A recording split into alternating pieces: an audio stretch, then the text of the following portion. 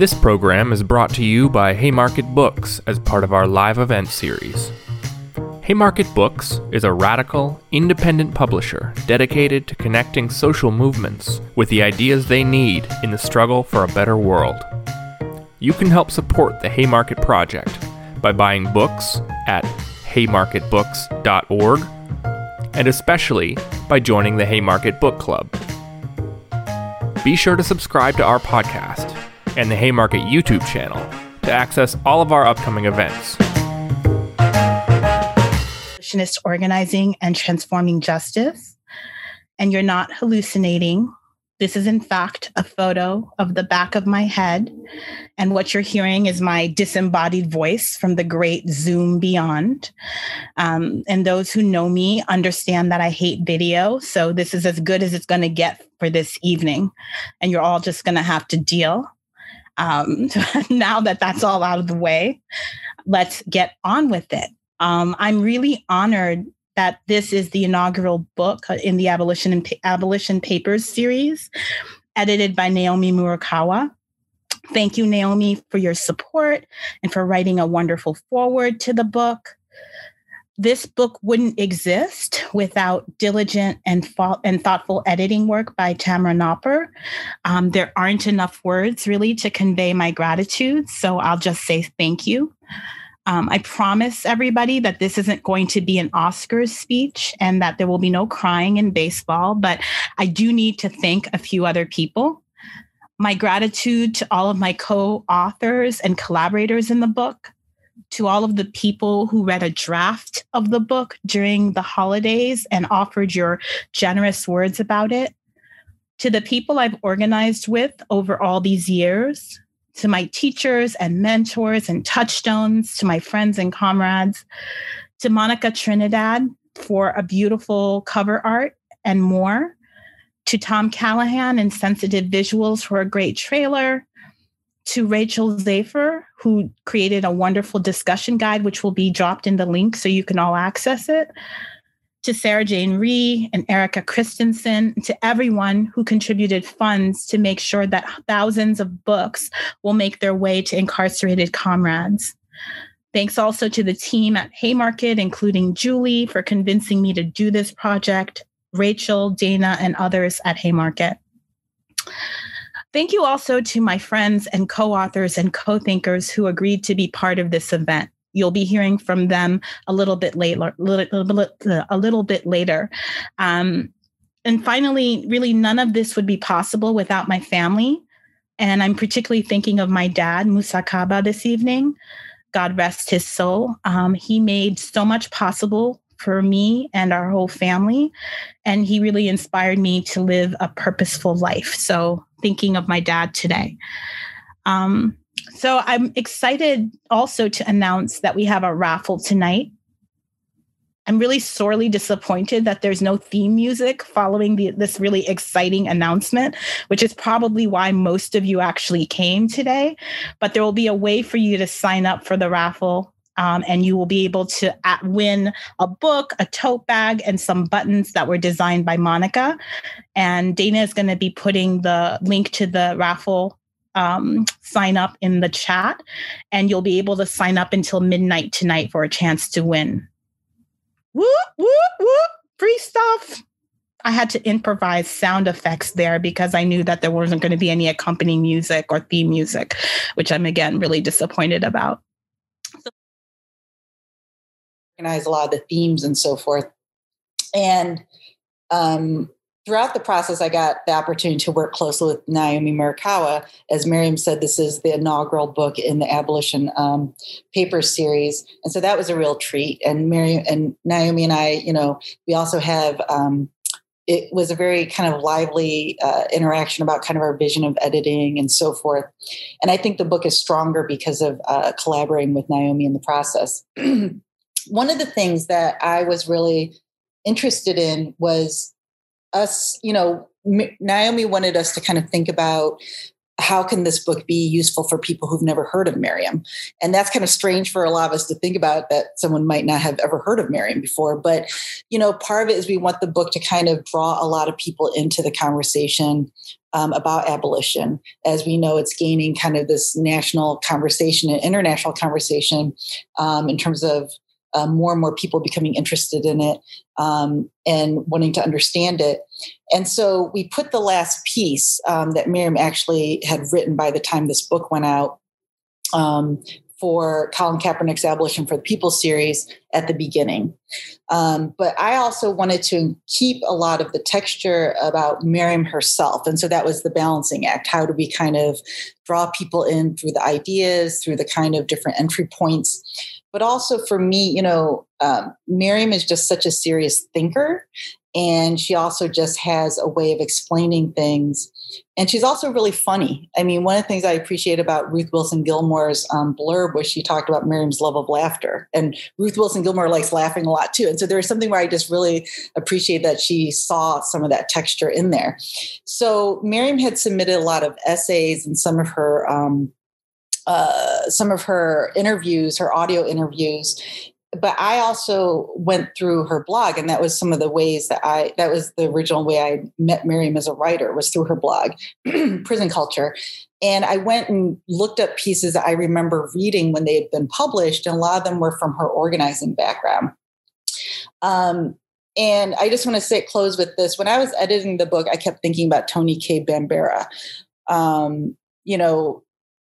There's people that are touchstones for Miriam that are integrated in kind of the conversation throughout the book. Miriam talks about Ida B. Wells Barnett, and we can think of people like Angela Davis and so forth. But I kept thinking about Toni Cade Bambara when I was editing. And when I had a meeting with Julie Fain from Haymarket, I said, Miriam reminds me a lot of what you read about Toni Cade Bambara. Toni Cade Bambara was somebody who talked a lot about she does work to save people's lives. And that's such a central part of Miriam's abolitionist organizing. She's very, concerned about how do we save people's lives, right? And how do we really kind of think about what people are going through? And I was also thinking about Toni Cade Bambara saying that there are no soloists, that, this is group improvisation. And so some of the pieces that I wanted to add to the book were some of the later interviews that Miriam had done in the midst of all this political protest going on, where people are asking her about this increased interest in abolition.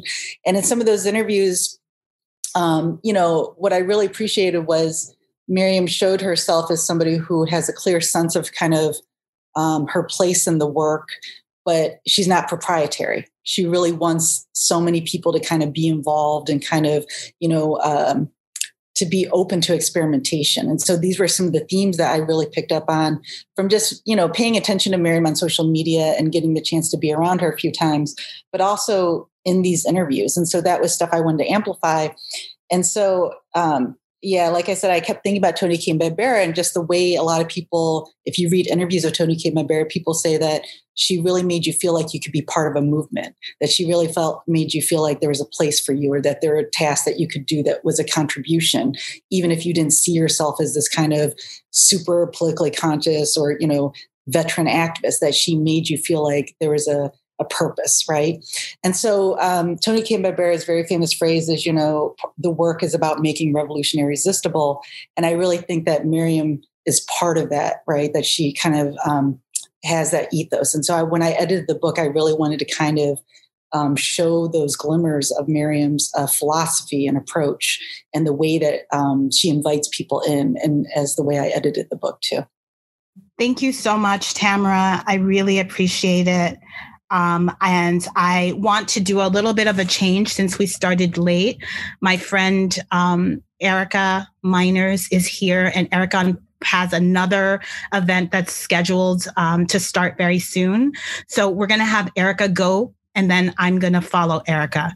So let's just do that. And John, will we be able to have Erica go now? Hi, everyone. I'm just really honored to be here with such valued comrades. And I just want to give a special thanks to all who organized and labored to make this event possible.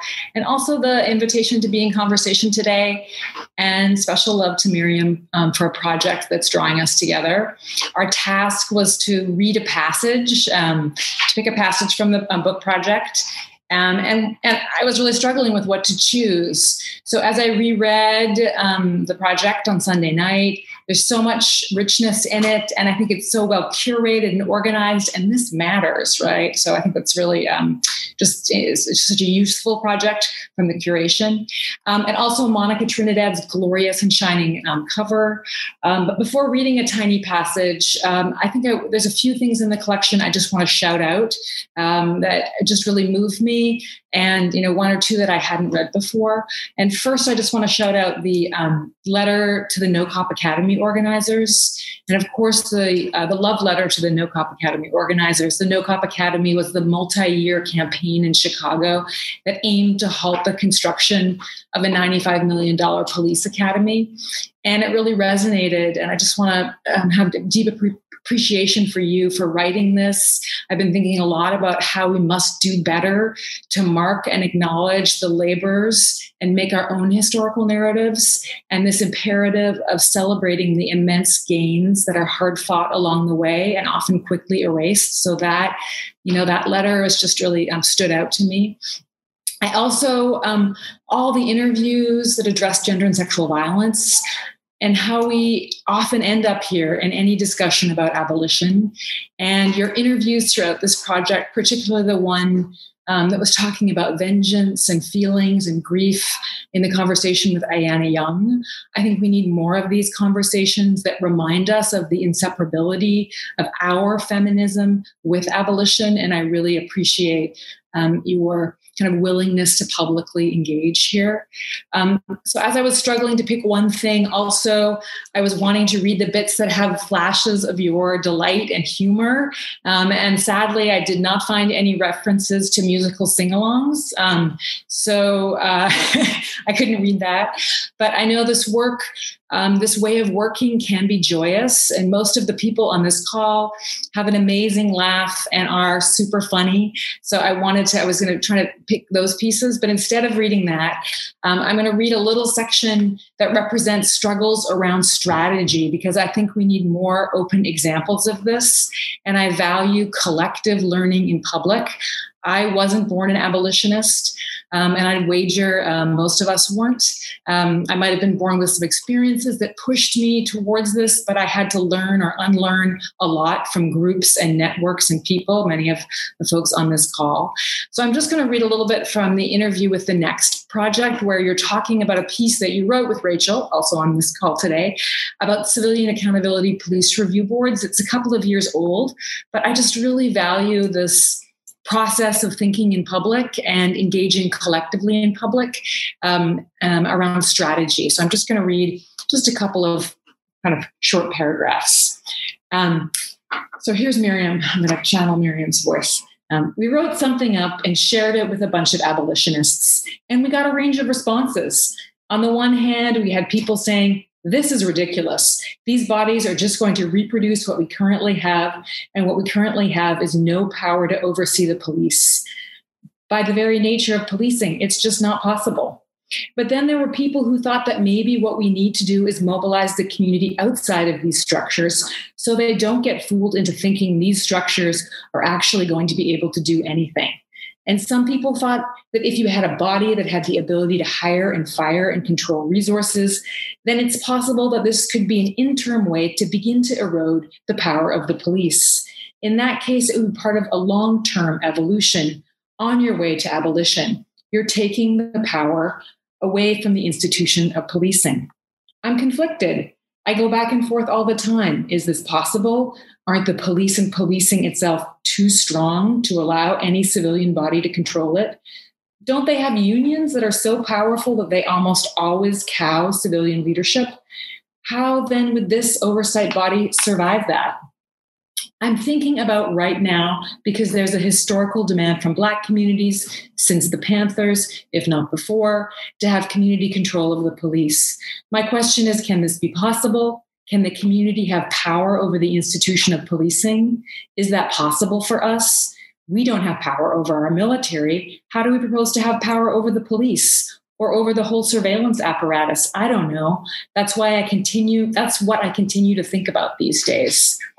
So it might be a bit mundane to some, perhaps, and I know thinking has changed since you spoke that, Miriam, but the many varied discussions about movement strategy in this project remind me about the importance of grappling with questions collectively, rigorously.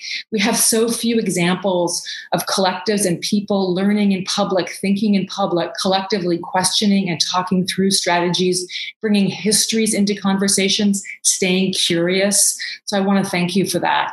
So just to end, and I think we're going to go back to Miriam, I want to urge people to read the book, to use the book, to form reading into action groups, to model the thinking and the practice in the project, and to read, argue, and practice joyously together. One of the many things that I've learned from Miriam is that collective political education is always part of the response, no matter what the question. And so get connected also to your local and international organizations that are already building abolition. So thank you for the opportunity to be here today. And I'm just having some joy. Thank you so much, Erica. I so appreciate you. Erica and I, Erica is such a thought partner for me, and beyond, that being a friend and a co-organizer, and is always so incredibly generous. Like, will answer my emails at 4 a.m. that are panicked and saying, please read this because I don't know what I think, and just always willing to share. So I just appreciate you. I love you. And thank you for being here. Thank you, Erica. Okay. I'm really excited that others will be speaking soon, right after this. I am just going to do what I was going to do before, which was kind of talk a little bit about the book from my perspective. And so I'm looking forward to doing that. So let me just move on. So I've been to book launch events where people read from their books, and I'm not going to do that this evening because I don't want to. And also because I think you'll eventually be able to access an audiobook. Hopefully that audiobook will be read by Idris Elba. If anybody knows Idris, please let him know that this is a small dream, so he could definitely read the book. Instead, I thought that I would share 16 guiding axioms for abolitionist organizing that find their expression in this book. So Erica Christensen created this PowerPoint for me because God knows I suck at making slides. Everybody who knows me knows this. The photos in the PowerPoint are by my good friend, Sarah Jane Rhee of Love and Struggle Photos, which means really if you hate any of this, then you can blame them. I think that they'll be fine with taking the blame for anything that goes wrong from here. So John, first slide. These are the 16 guiding axioms for abolitionist organizing that are themes that I see that are basically reflected in the book in multiple ways. So 1, the prison industrial complex, PIC, exists to control, contain, and eliminate particular groups, but everyone is impacted. Shout out to Critical Resistance for teaching me about that. Since the late 1970s in the United States, criminalization has been the primary way to deal with social problems produced by racial capitalism. In particular, criminalization orders Black life in the US. Third slide. PIC abolition is necessarily anti-racist and anti-oppressive. So no to white supremacy, to anti-Blackness, to sexism, to ableism, to transphobia, to homophobia, etc. Number 4, dismantling capitalism is central to the PIC abolitionist project. Shout out to Angela Davis. Number 5, PIC abolition is anti-imperialist, internationalist, and global. Number 6, PIC abolition must be feminist, and feminism must be abolitionist. Shout out to Insight Women and Trans People of Color Against Violence for teaching me that. Number 7, abolitionists are concerned with ending sources of violence. Prisons and policing don't solve violence. In fact, they are the most concentrated violence that exists and are designed to facilitate premature death. Number 8, people can and do change. Shout out to transformative justice practitioners who taught me that. Number 9, PAC abolition seeks to eliminate prisons, policing, and surveillance. It's a dual project of both dismantling and of building. Number 10, the vision of PAC abolition is not our current society minus police, prisons, and surveillance. PAC abolition is a vision of a restructured society and world, a world where we have everything we need: food, shelter, education, health, art, beauty, clean water, and more. Always more. Number 11, PAC abolition is work people already do. Shout out Ruth Wilson Gilmore for teaching me that. Number 12, imagination is a requirement of PAC abolition. We have to invent new worlds and new ways of being with each other. We have to prefigure the world in which we want to live. An idea of prefiguration, of living now in the way that you hope the future to be, is really critically important in PAC abolition. Number 13, there isn't one alternative to or replacement for prisons. There have to be 1,000 different parallel experiments happening in each of our communities.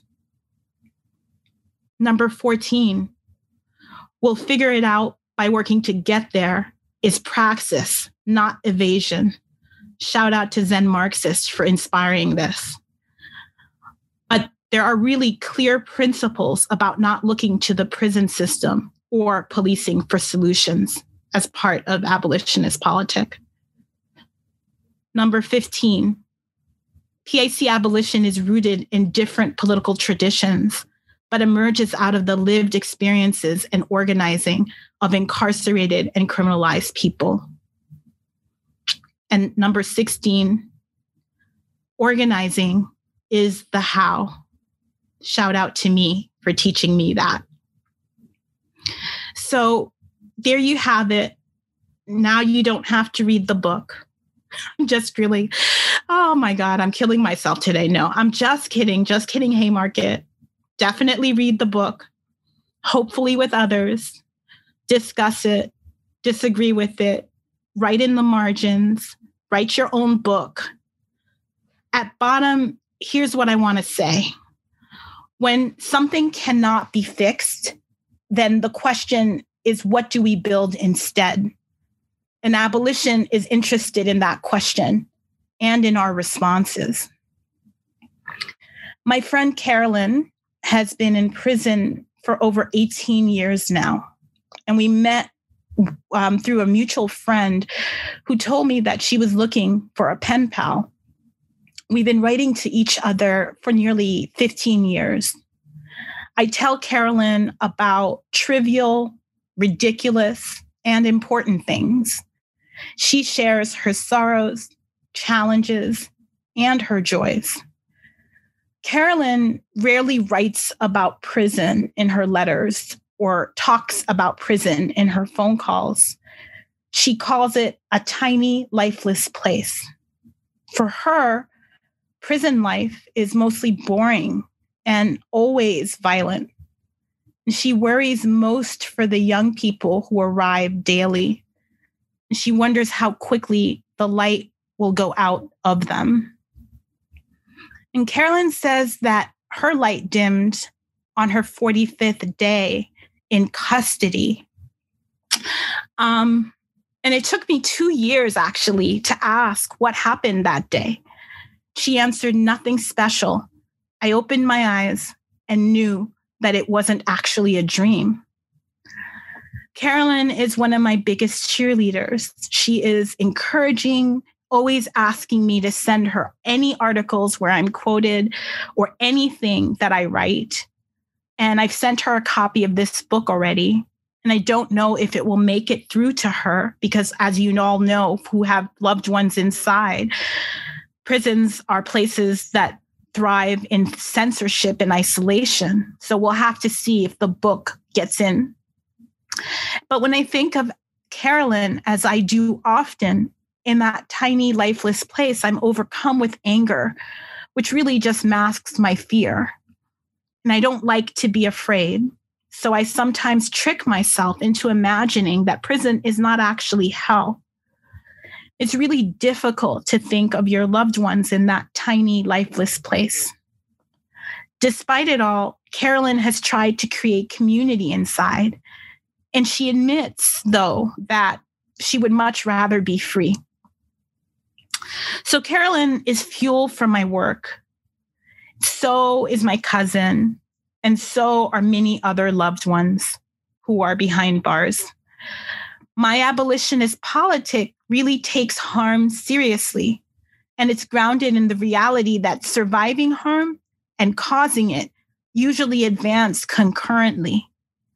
It also knows full and well that survivors of violence deserve better and more than they can access under this current system. I've kind of grown really tired of the argument made by non-abolitionists or people that I call, based on Michelle Brown's saying, prison and police preservationists, that people who are PAC abolitionists don't actually care about harm or violence, or we try to skirt it. Who are they talking to? Most of us are survivors of harm and violence ourselves.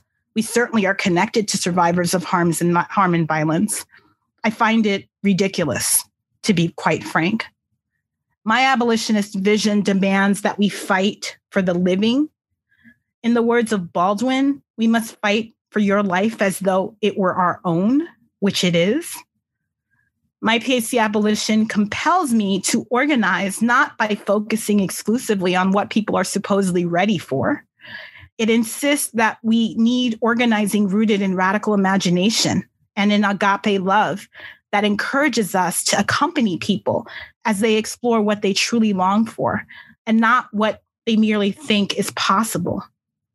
Abolition is a project of making, of constantly iterating ideas, and of dreaming. Dreaming is actually really important. Shout out to Robin Kelly. I dream for Carolyn because she no longer does for herself. So that's really important. Our objective as PAC abolitionists, and I'm not the first to say this, is the abolition of a society that could have prisons, policing, and surveillance. But our work isn't just a movement against cages and cops. It's also a movement to put in place the structures that support the kind of relationality we want. It's the structures that enable and encourage belonging and abundance and care. Yes, all those things. The work of abolition insists that we foreground those behind the walls, that we listen to them, take their ideas seriously, and take leadership from them. But this is important. Those of us outside the walls also have particular experiences and insights that are essential to abolitionist organizing. Our fates are intertwined and our liberation is contingent on theirs. Our relationships must be reciprocal. The work of abolition means that we need racial and gender and economic and environmental and disability justice, that we need true international solidarity, that we need to give land back, that we need reparations, that we have to address surveillance and policing, not just the police, and that we need to end borders, and that we need to abolish prisons and jails and involuntary confinement and commitments, that we need to transform the relationships we have with each other so that we can create new forms of safety and justice in our communities. In other words, as Ruth Wilson Gilmore shout out teaches us, abolition necessitates that we change everything. So while reform really requires us to affirm the current system and surrender our imagination to the carceral state, abolition challenges us to use our best thinking, but also our creativity to build another world here and now. Rachel Herzing, who you'll hear from soon, often says that eliminating the PIC will expand the context in which we can develop new ways of relating, build protection, and address harm. She's right, of course.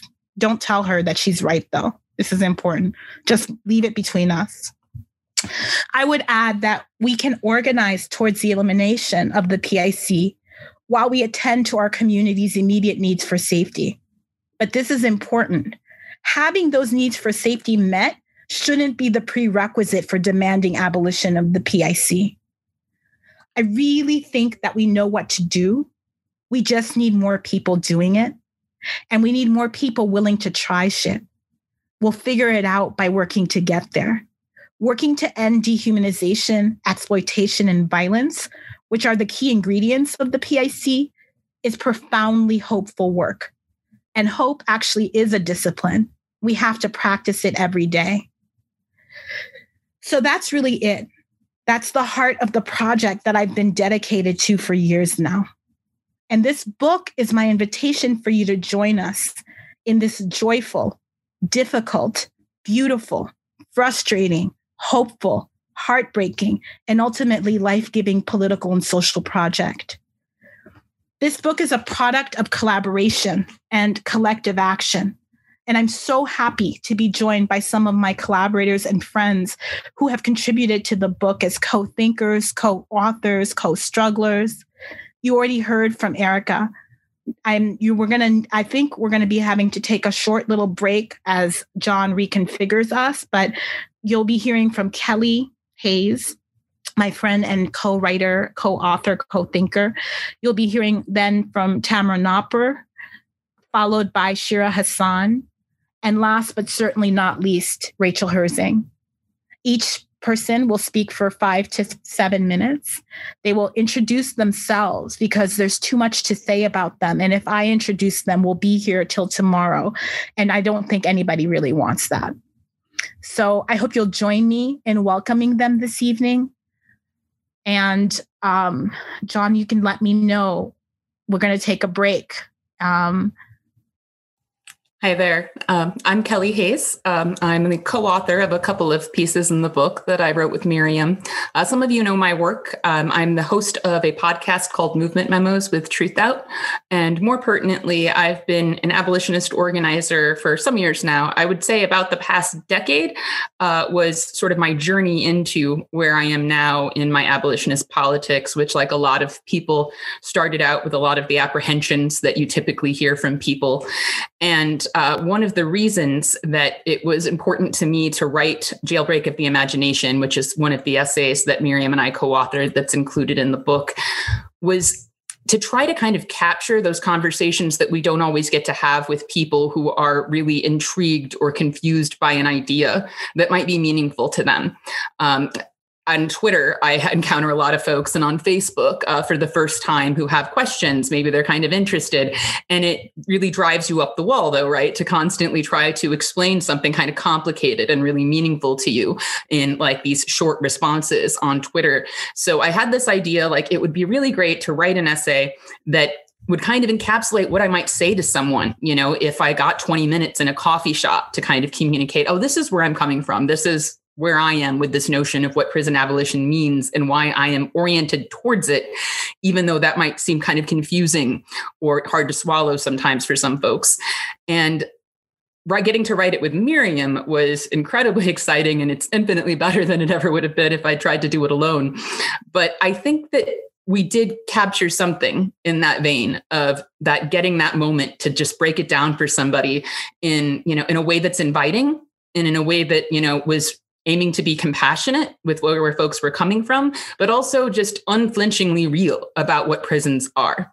And that's sort of the challenge that essay is posing in some ways, in my opinion, is to get people to unflinchingly examine what it is that they're sort of tolerating by tolerating the system or accepting it as inevitable. And that's the title, Jailbreak of the Imagination, was important to me because I really do feel that we are all disarmed in so many ways by the state and by these notions of false inevitability that have been enforced upon us. The belief that the prison system always has been obviously isn't true. The idea that it always will be is not true. And that if we get people to stop and ask, okay, if that's not true, if it hasn't always been this way, why am I sort of trained to think that it has been? If it doesn't always have to be that way, like, why do I think that? Who benefits from this sense of inevitability? What does it prop up? And what does it do for me or for people who are actually pursuing justice? What is the benefit of us conflating satisfaction with justice and not letting justice be something more complicated than that, something that we maybe have to grow? And not that the system actually offers people satisfaction pretty much ever, but it does dangle that in front of people who've been harmed. And the idea, right, that maybe there could be some justice if somebody was punished, it's out there. And so for the idea of what the system could do or what people might want it to do to people who really hurt them or upset us, is kind of a justification that is divorced from the reality, of course, of anything that the system does, which is the same is true of police, obviously. But I want to share this short paragraph from the essay. And my partner's going to close the window while I do it because there's a plane going by. And this essay was, of course, written in 2018. My book didn't come yet because of mail problems, so I'm reading from my phone. Our vision for 2018 is a state of unrestrained imagination. When dealing with oppressive systems, cynicism is a begrudging allegiance, extracted from people whose minds could otherwise open new doors, make new demands, and conjure visions of what a better world could look like. Questions like, what about the really dangerous people, are not questions a prison abolitionist must answer in order to insist the prison industrial complex must be undone. These are questions we must collectively answer, even as we trouble the very notion of dangerousness. The inability to offer a neatly packaged and easily digestible solution does not preclude offering critique or analysis of the ills of our current system. That paragraph is very important to me because I find that one of the things that people try to shut down and it comes from a place of discomfort a lot, I think. They kind of shut down this uncomfortable idea of what would it be like without prisons by saying, like, you don't have the solution, you don't have the answer, you don't have the other way to do things. So you can't tell me that we have to get rid of this thing that is so foundational and such a big part of my terrain of reality and how crime and punishment model and create the world that wouldn't have prisons in it, right? And this is one of the reasons people should read books like this one rather than just being on Twitter getting mad about, like, what do you mean no prisons? If we had healthcare, if we had our needs met, if everyone had enough, we obviously would not be manufacturing all of this harm, all of this violence even, that people want to say belongs in the prison space. And so, seeing that there's an audio problem. Sorry about that. I hope that gets resolved soon. We need to be able to say no.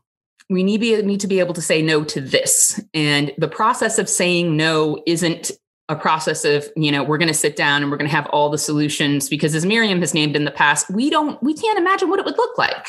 We don't know what we would even have going for us fully if we all had healthcare or if we all had access to safety, to our basic needs being met.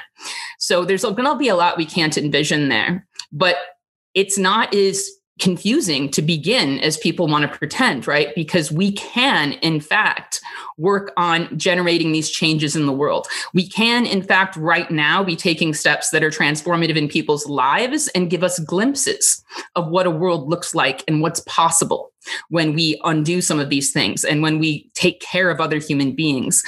Right now, there is a jail support effort that goes on in Chicago. Every day, there are people outside of Cook County Jail. And this sprung out of folks having done jail support around the rebellions that were happening over the summer.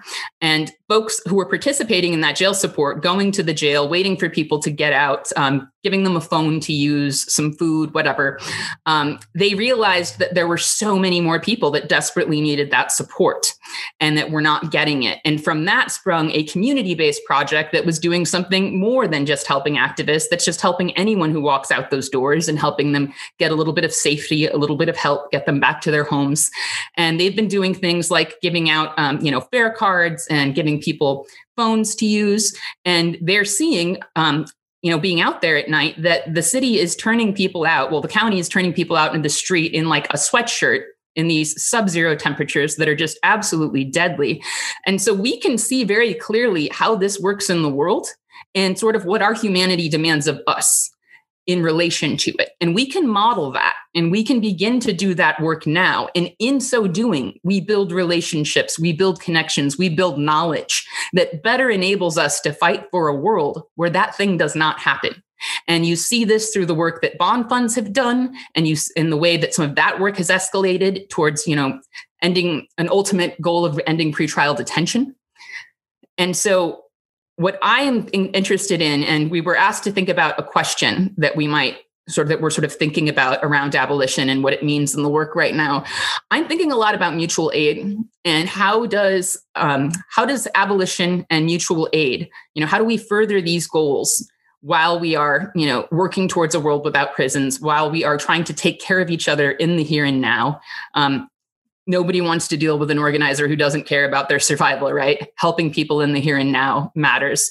So I'm interested in thinking about how do we continue to evolve that in the coming year? And I think we have a lot to learn from the folks who are doing that work outside of Cook County Jail and from other people who have done defense committee work and a lot of things around helping people and building relationships towards survival while also opposing this system. So that's it from me. Thanks. Thank you so much, Kelly. Next is Tamara. So thank you, Miriam, and thank you, Kelly and Erica, and also for everybody who with Haymarket and everyone who's doing the closed captioning and the ASL. Thank you so much.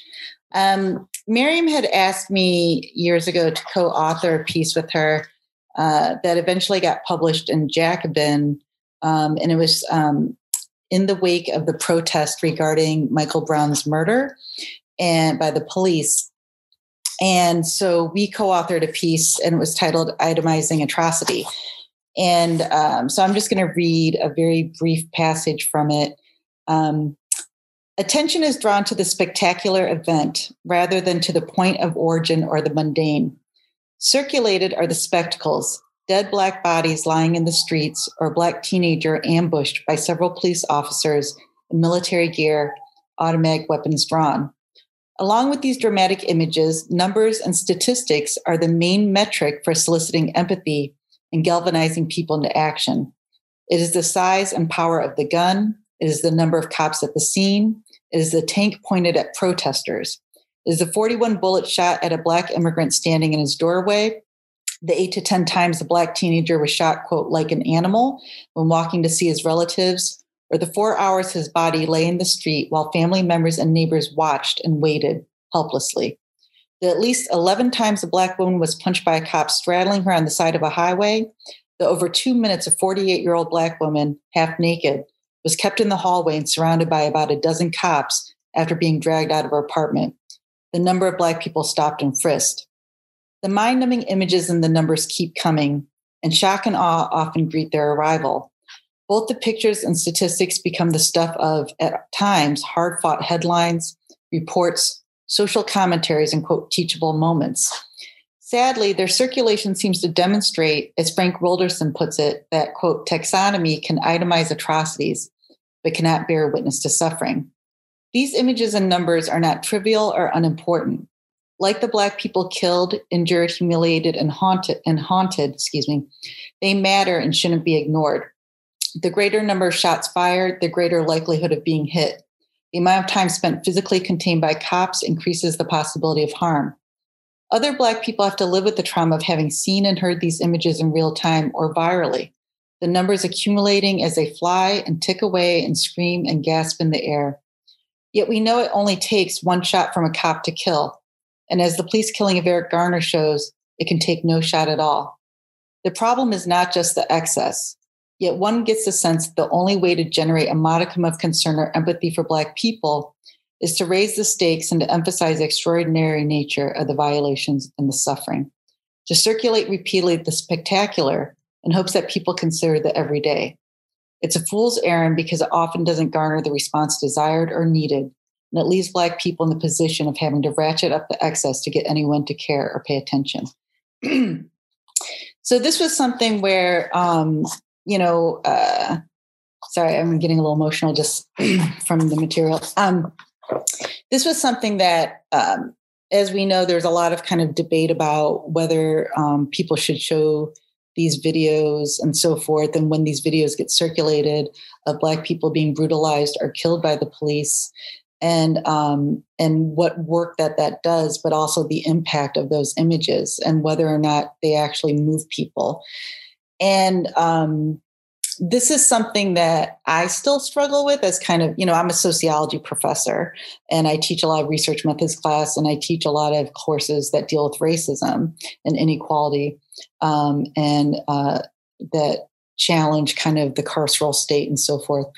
And I'm also a data artist. So I've done work with like Colin Kaepernick's Abolition for the People and these data stories around that were part of a series. And one of the things I'm always thinking about is, this kind of emphasis on patterns and numbers, and what does it mean that this is what moves people a lot of times to say, the numbers of people incarcerated in prison, or even, some of the debates about, public versus private prisons and where the majority of people being held and so forth. And so this is something I struggle with still, is just the way that we often rely on kind of the excess to try to move people, right? And are we really kind of sometimes not dealing with kind of the form and the structure of violence that's operating? And it's also something about just the kind of sadness I get around like teachable moments, right? It's like there's nonstop teachable moments when there's a violent world, right? And there's just constant quote unquote teachable moments. And what does it mean that people become teachable moments, right? That their lives being taken from them and from their loved ones become these teachable moments. So there's something that it's very challenging for me, just kind of emotionally to kind of see this stuff, but it's also to make sense of it and to kind of narrate it. And when we're helping analyze it for people or to educate people about it, I still remain challenged by some of the themes that Miriam and I actually wrote about, right? About this kind of emphasis on excess. And sometimes it speaks to a limitation of my own vocabulary when I'm doing educational work. So I kind of sit with that tension and trying to keep doing better in my own work around how I think through it.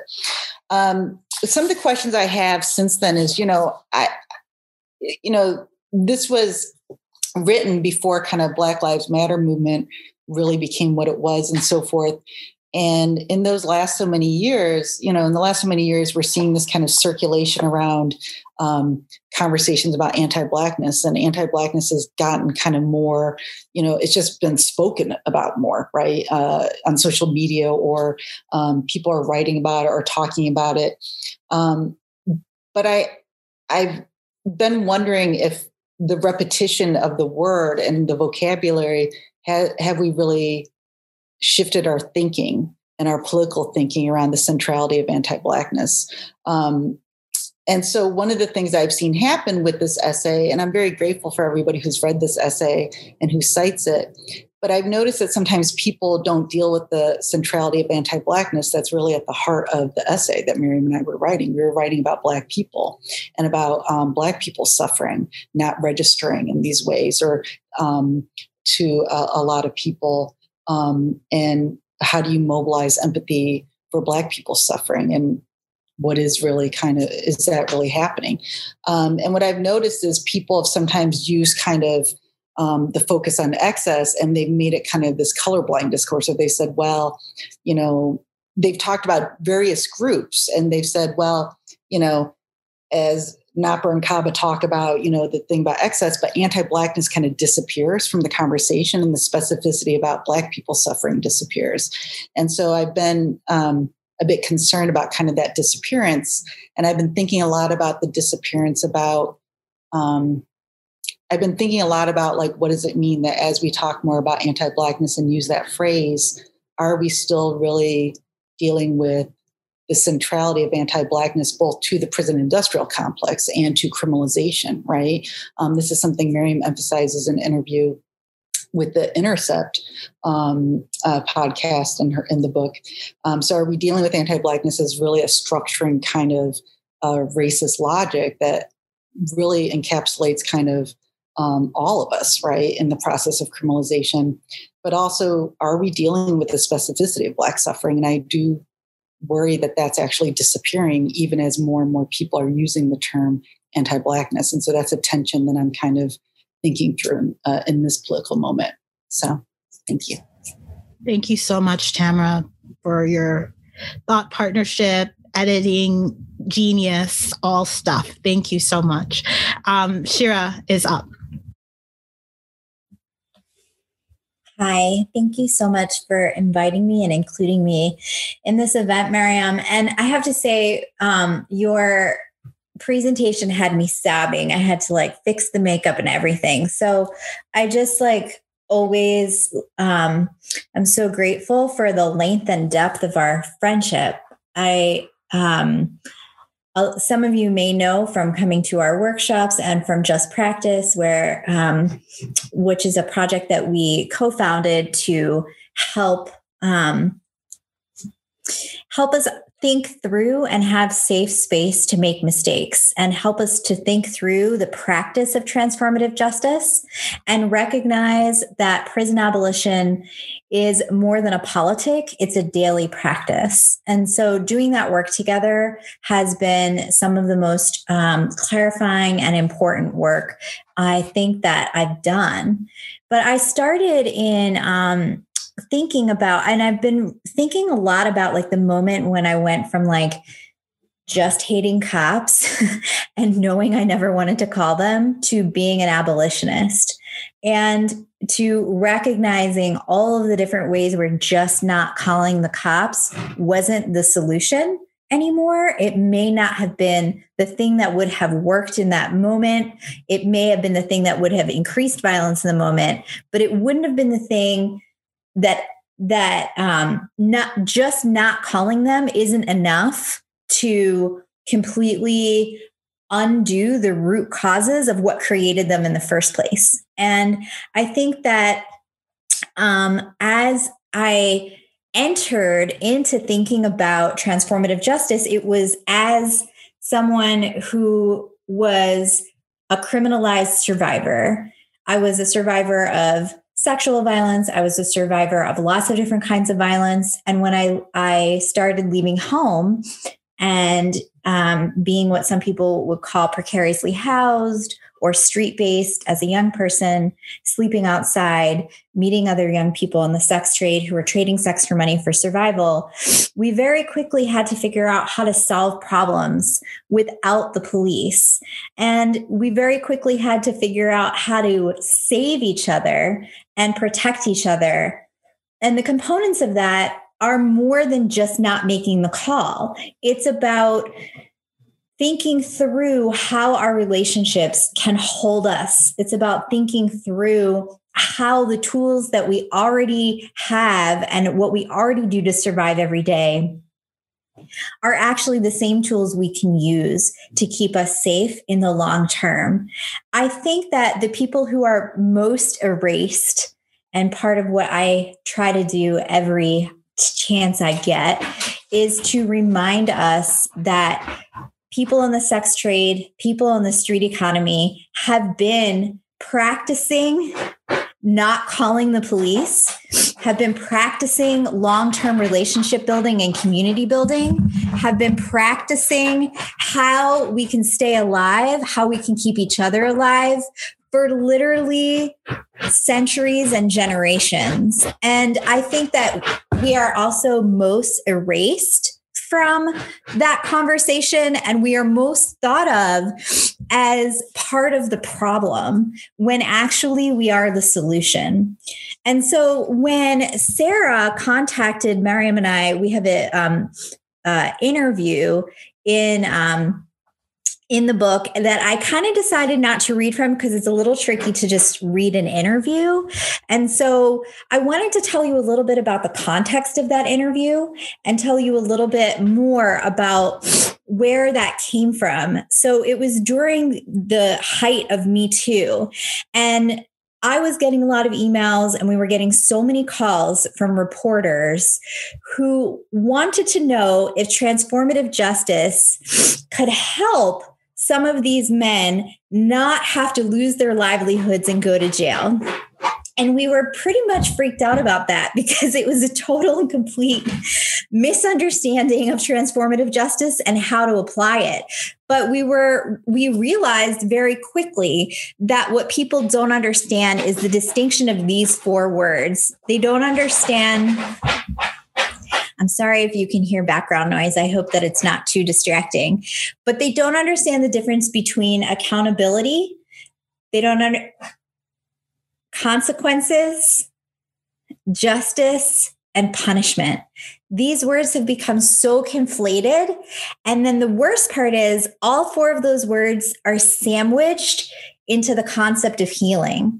Accountability is actually something that's extremely active. Punishment is super passive. So if we are thinking about accountability during the Me Too moment, transformative justice would have arguably provided greater accountability through transformation than any carceral system could have.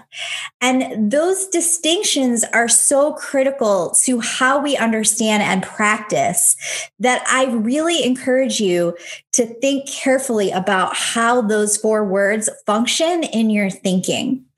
It was maybe 2 months ago that I had an emergency that came up. And I realized it was a huge, scary, threatening emergency.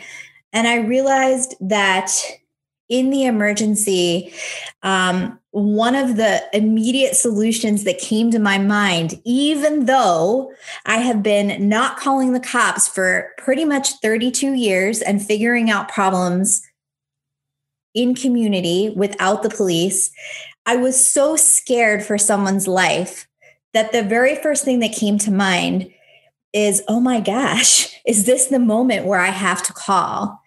And I stopped and I asked myself, what is it that I imagine the police can provide? And what I wanted the most was for them to buy me time so that I could protect the survivor carefully and so that I could figure out how to get her to a safe space. And once I realized that all I needed was to buy time, I came up with so many solutions of how to buy time without them because they are the barrier to time. They steal time. They take our lives. They take an unbelievable privilege in exacting violence in our lives all the time.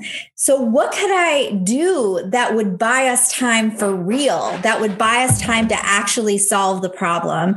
And I realized there was a friend who I could call in the neighborhood who I trusted and that we could go over there. And because I had relationships with everyone involved, that I could de-escalate. And so I think the central takeaway from this is that transformative justice is organic because it's dependent on our relationships together. It's dependent on what we can build together. We can contain problem solving and solutions through violence. So the question I want to leave you with is, what do we actually think that calling someone would do? And in this case, when we think we're going to call 911, what can we ask ourselves about what we actually want instead? And then figure out how to replace that and reflect on the moment where you feel most healed and ask yourself how you got there. Because I'm assuming that so many of us are survivors on this call and we on this talk, and we never get there through the system. We never get there through the police. We get there through each other. Thank you so much, Shira. I love you. I am so lucky to be in community with you. And you are, as you know, one of my go-to calls at 3 a.m. when I'm yelling about some BS process that's going awry. So I really, you've had lots of sleepless nights because of me over all of the years we've known each other. I appreciate you. Thank you. Thank you. Thank you. Rachel is next. Well, I'm so grateful to be part of this wonderful, wonderful company this evening. And I want to thank Naomi and Tamara and Miriam and Haymarket for this book. This book did arrive in California. Sorry, Chicagoans, but it did make it all the way out to California. And I'm really grateful to have it here with me and to have all of these Miriam Kaba gems compiled in one place. So many, many thanks to all of you who made the book possible. Many thanks to Erica and to Kelly and to Tamara and Shira for your words tonight, and for Haymarket for bringing us all together and letting us be broadcast out into the world. I am extra delighted to follow Shira. Following Shira is a very difficult thing to do, so that doesn't delight me, but I'm so delighted to follow Shira because of the clarity with which Shira talks about transformative justice, and the clarity with which her application of abolitionist politics to interrupting violence offers us. I think that Shira's practice offers us really, really good samples to use in the world, and her thinking and doing are just such an inspiration and such a good model. So thank you for being my guiding light in the world, Shira, and right now in front of me. So I have been told by Tamara that the piece that Miriam and I have together in this book, which I believe is called Accountability is Not Punishment, is the only previously unpublished piece in the book. So if I were Miriam, I would give myself and her like a big woo-woo now, but I'm shyer than Miriam, so I'm not going to make my own sound effects, although it's times like this, you wish you kind of had an air horn at home or something, right? And the piece came the way that lots of things between me and Miriam come, which is one of us emailed, in this case, Miriam emailed me, outraged about something happening in the world. I was like, you want to do a thing about this in some way? And when I have the opportunity to work with Miriam, unless there's some really big reason why I can't do it, I will always, always say yes.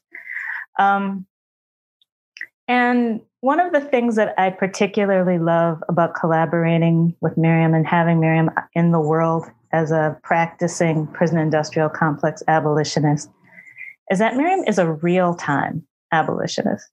And always makes us, I think in the best way makes us, put our politics into practice. And we all know that the more we practice, the better we get at stuff, and the better we're able to kind of make our ideas real.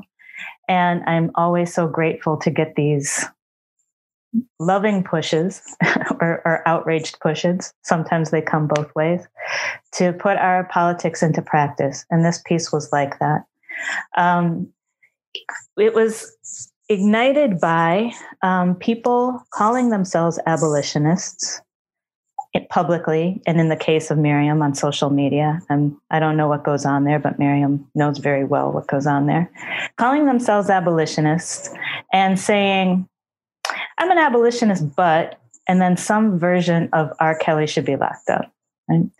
And, you know, the outrage that I felt, and I won't speak for Miriam here, but the outrage that I felt was like, don't lead with, I'm an abolitionist, and then say the very thing that I am seeking to abolish is the appropriate remedy for this person.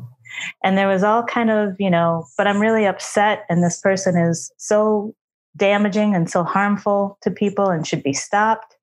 And again, why I appreciate following Shira, because there are differences between accountability and punishment and consequences and justice. And when we don't take the time to detangle them, we wind up misapplying our emotion or our immediate reaction to something that maybe even we wouldn't want, next week or a month from now, let alone a lifetime from now. And so we did a little bit of emailing, and then we had a very a long conversation on a bus through sweaty Alabama. That also happened. And then more emailing and writing. And I have to say, it was one of my very, very favorite collaborative writing processes, Miriam. So I'm going to read a short piece out of it, a very short piece out of it. And then and just a couple other things that I would like to say. And then I will be done. So the conditions in which abolitionist approaches will flourish won't magically appear. They must be fought for and nurtured and defended. For those conditions to exist, we need to put in the steady work of eliminating the use of surveillance, policing, sentencing, and imprisonment. For those conditions to exist, we need to practice operating without using those systems and institutions. For those conditions to exist, we must create them. Acceding, as some do, to, quote, prison in the meantime, end quote, only prevents them from taking root. Abolition is not about your feelings. It is not about emotional satisfaction. It's about transforming the conditions in which we live, work, and play, such that harm at the scale and as prolonged as that perpetrated by R. Kelly cannot develop and cannot be sustained. But you can put your feelings to work in fighting for PIC abolition. If you do, you should be warned, however, that there will be no magical day of liberation that we do not make. What or who are these other self-proclaimed abolitionists waiting for? The time is now. That's the set of paragraphs that closes the piece. And it is my hobby horse of choice, so you may have heard me talk about that before. But I think, the idea that we have to make the conditions, so it's fine for us to say that abolition, prison industrial complex abolition, is the work of questioning, what conditions could even accommodate imprisonment or policing, et cetera. But we forget the part sometimes that we have to make those conditions. Those conditions do not just happen magically. And I like the idea that this book is titled "We Do This Till We Free Us," because I think that really gets to the heart of the matter. We do this. Organizing is the way, as Miriam mentioned, until we free us. The doing is essential. We can't wait for some angel of abolition to bring prison industrial complex abolition down from on high. This is the struggle, but there's beauty in the struggle, and the fight at some level is also the point of the fact. So I'm very, very grateful to have worked on this. And the question that I have to ask, I guess, is a question about a level of seriousness. When will people who call themselves prison industrial complex abolitionists take the politics seriously enough to actually fight for them, but not so seriously that we become rigid and purist and can't actually apply them in the real world? So that's the question that I will leave us with. Oh, thank you so much, Rachel.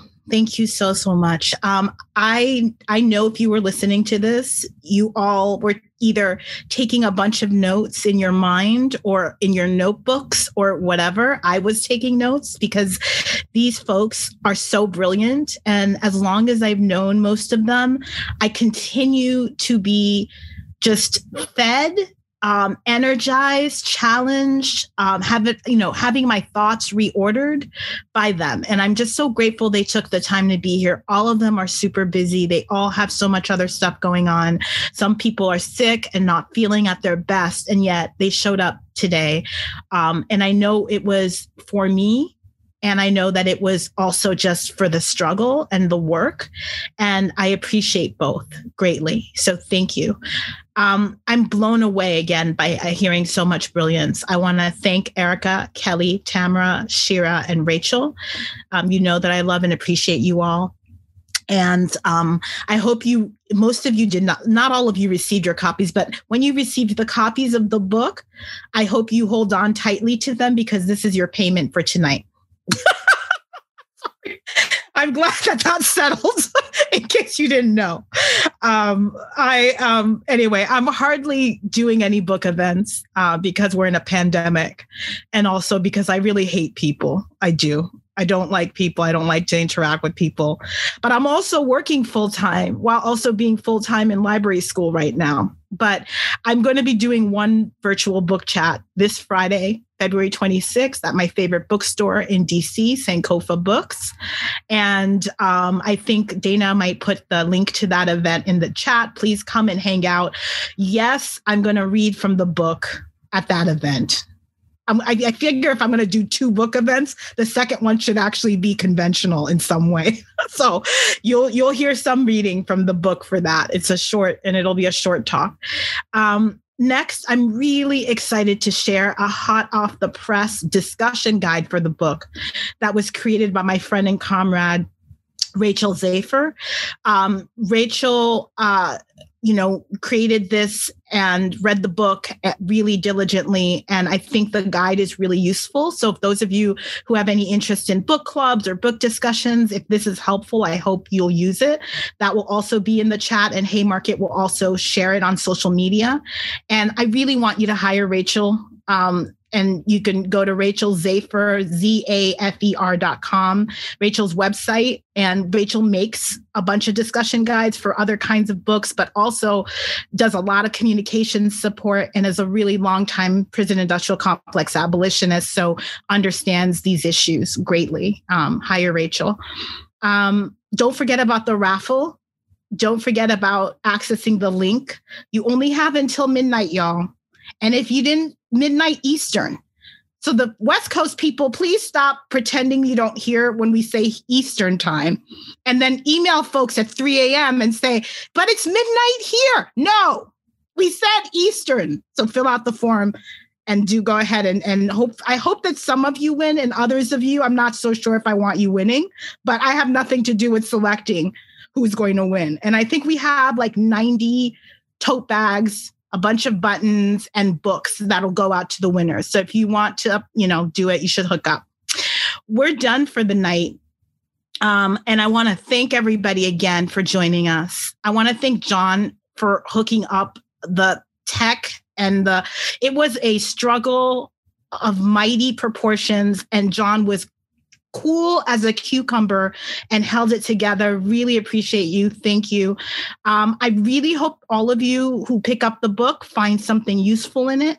If you can't get a copy of the book directly, but purchasing it, libraries are wonderful places to access the book. And those of you who are struggling to want your own copy of the book, there are people on Twitter offering to buy folks copies of the book. So figure that out and get your book from those folks.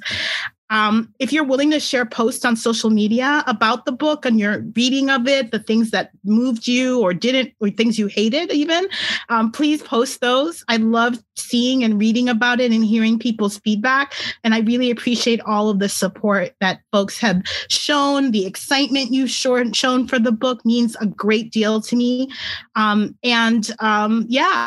Thank you for being here tonight. Thank you for being part of this uplifting and celebration. It's a collective project. It's collective work. We're going to win together or we're not going to win at all. So thank you so much. Peace to everybody. Oh, I forgot the playlist. Don't forget, there's a book playlist. Somebody put that in the chat as well. I cannot leave without the book playlist. This was very important. It took me a long time to pull that shit together. Y'all going to listen to that. You're going to listen to the songs and you're going to like them. Okay, we're really done now. Thank you. Thanks for listening. If you liked this episode, subscribe to our podcast and to the Haymarket Books YouTube channel, where events like this one are hosted live. And don't forget to check out haymarketbooks.org.